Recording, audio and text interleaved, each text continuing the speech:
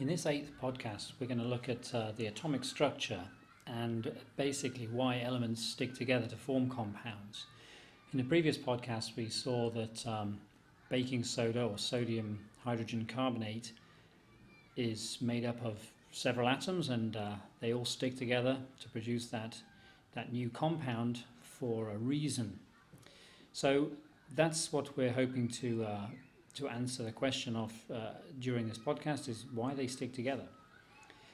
So first, the atomic structure. We need to look more deeply at what atoms are made of. They're the smallest piece of a given element, but they can be divided into smaller, more fundamental pieces. So let's have a very, very close look at an atom. So this arrow here is pointing at an atom, which you can't see because it's too small. If we zoomed in about 1 billion times, we might see the atom, and we might see something like this.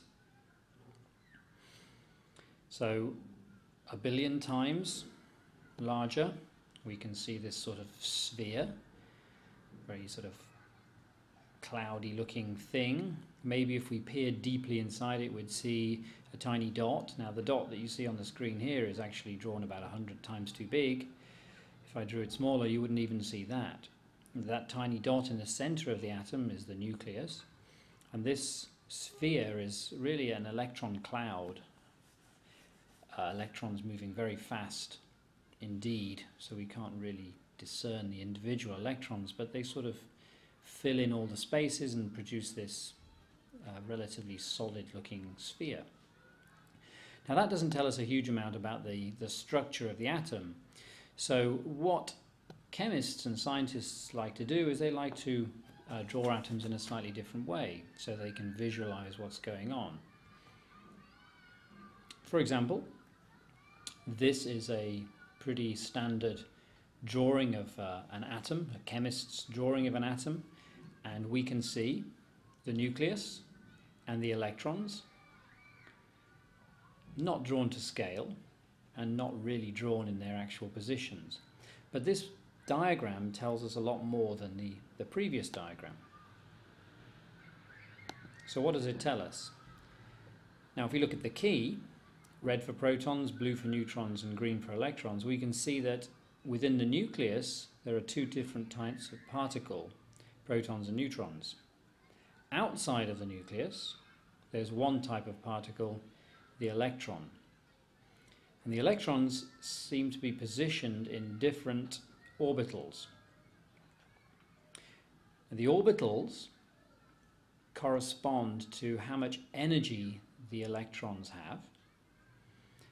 The ones that are closer to the nucleus have less energy than the ones that are further from the nucleus.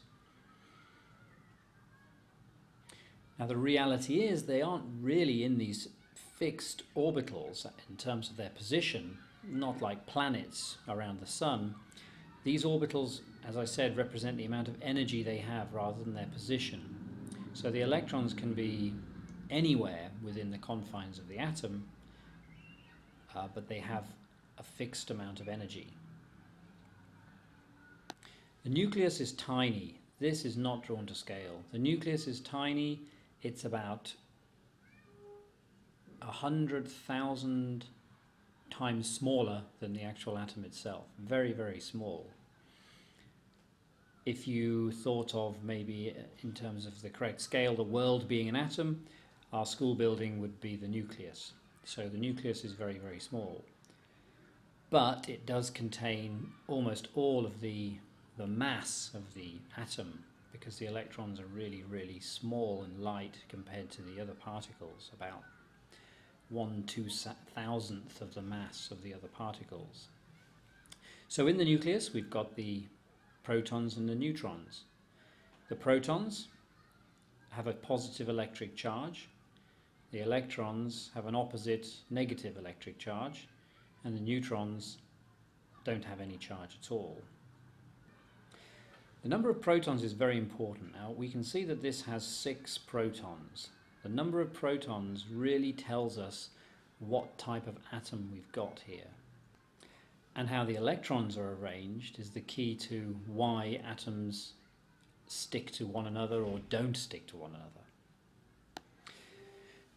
This is one kind of atom, the kind of atom that has 6 protons. But there are kinds of atoms that have 1 proton, or 2 protons, or 3, or 4, or 5, or 6, or 7, or 8, or 9, or 10, all the way up to around about 120. So far, scientists have identified 120 different elements, all with a different number of protons. That is the key to whether an element is different or not. Now, these different elements can be organized very nicely in something called the periodic table, which essentially is a grid this shape. Now, originally the elements were put into groups based on their chemical and physical properties. And this one here was group 1, where all the elements in this column here called group 1 would have similar properties. Group 2, likewise. Group 3, 4, 5, 6, 7 and 8, missing out this section in the center here. So vertically these columns contain elements which would have similar properties. Now, since we've discovered all these subatomic particles, we can now see very clearly why elements in these columns have similar properties. This element has 1 proton. This element has 2 protons.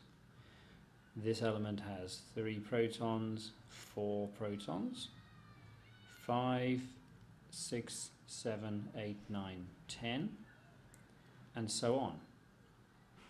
11, 12, 13, 14, 15, 16, 17, and 18. So that's the proton number. Now, in an uncharged atom, an atom where the number of protons is equal to the number of electrons, we can see that this number is also the number of electrons that are in the atom. Now, if we go back to the previous diagram, we can see that electrons are arranged in a certain way. There are different orbitals, and the orbitals have electrons in them, but the first orbital can only have 2 electrons. The next orbital can have a maximum of 8 electrons. The next orbital, the third one, can also have a maximum of 8 electrons. So there's a pattern that has to be followed there. So if we look back at the periodic table, we can see that the first row of elements, the first row here, let's call this 1 as well, the first row here, both of these elements here would have electrons only in the first orbital. These elements here would also have electrons in the second orbital. This row here would also have electrons in the third orbital. We can go a step further and we can say that this element here, in fact this column of elements that I've just highlighted in yellow, would have each orbital full of electrons. 1 orbital, 2 orbitals, 3 orbitals. This element here, element 18, would have 18 protons. If it's uncharged, it's going to have 18 electrons. 2 in the first orbital, 8 in the next orbital, so 2 plus 8 is 10, and 8 in the next orbital. 2 plus 8 plus 8 is 18. Elements in the first column, however, would have only 1 electron in its orbital, or in any orbital. So element number 1 clearly has 1 proton, and it's going to have 1 electron in its first and only orbital. Element number 3 here has got 3 protons and 3 electrons, 2 in the first orbital and then 1 in the second orbital. Why can that electron not go into the first orbital? Because the first orbital can only have 2 electrons. This element here, element 11, has got 11 protons and 11 electrons, 2 in the first orbital, 8 in the next orbital, 2 plus 8 is 10, and then 1 electron in the third orbital. Let's look at one more column. This column here, group 7, this is element 9, and this one here would be element 17.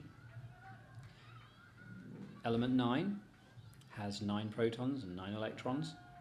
It will have 2 electrons in the first orbital, only 2 because that's full, and then 1, 2, 3, 4, 5, 6, 7 electrons in the second orbital. 2 plus 7 is 9. 7 electrons, meaning there is a space for an extra electron, or there's 1 space in the second orbital. Element 17 has 17 electrons, 2 in the first orbital, 8 in the next, that's 10, and 7 in the third orbital. 7 in the third orbital, where there's a maximum number of spaces for 8 electrons. So just recapping, we have the rows, which are known as the periods, and we have the columns, which are known as the groups, and the numbers that we see inside are the proton number, or the atomic number of the element.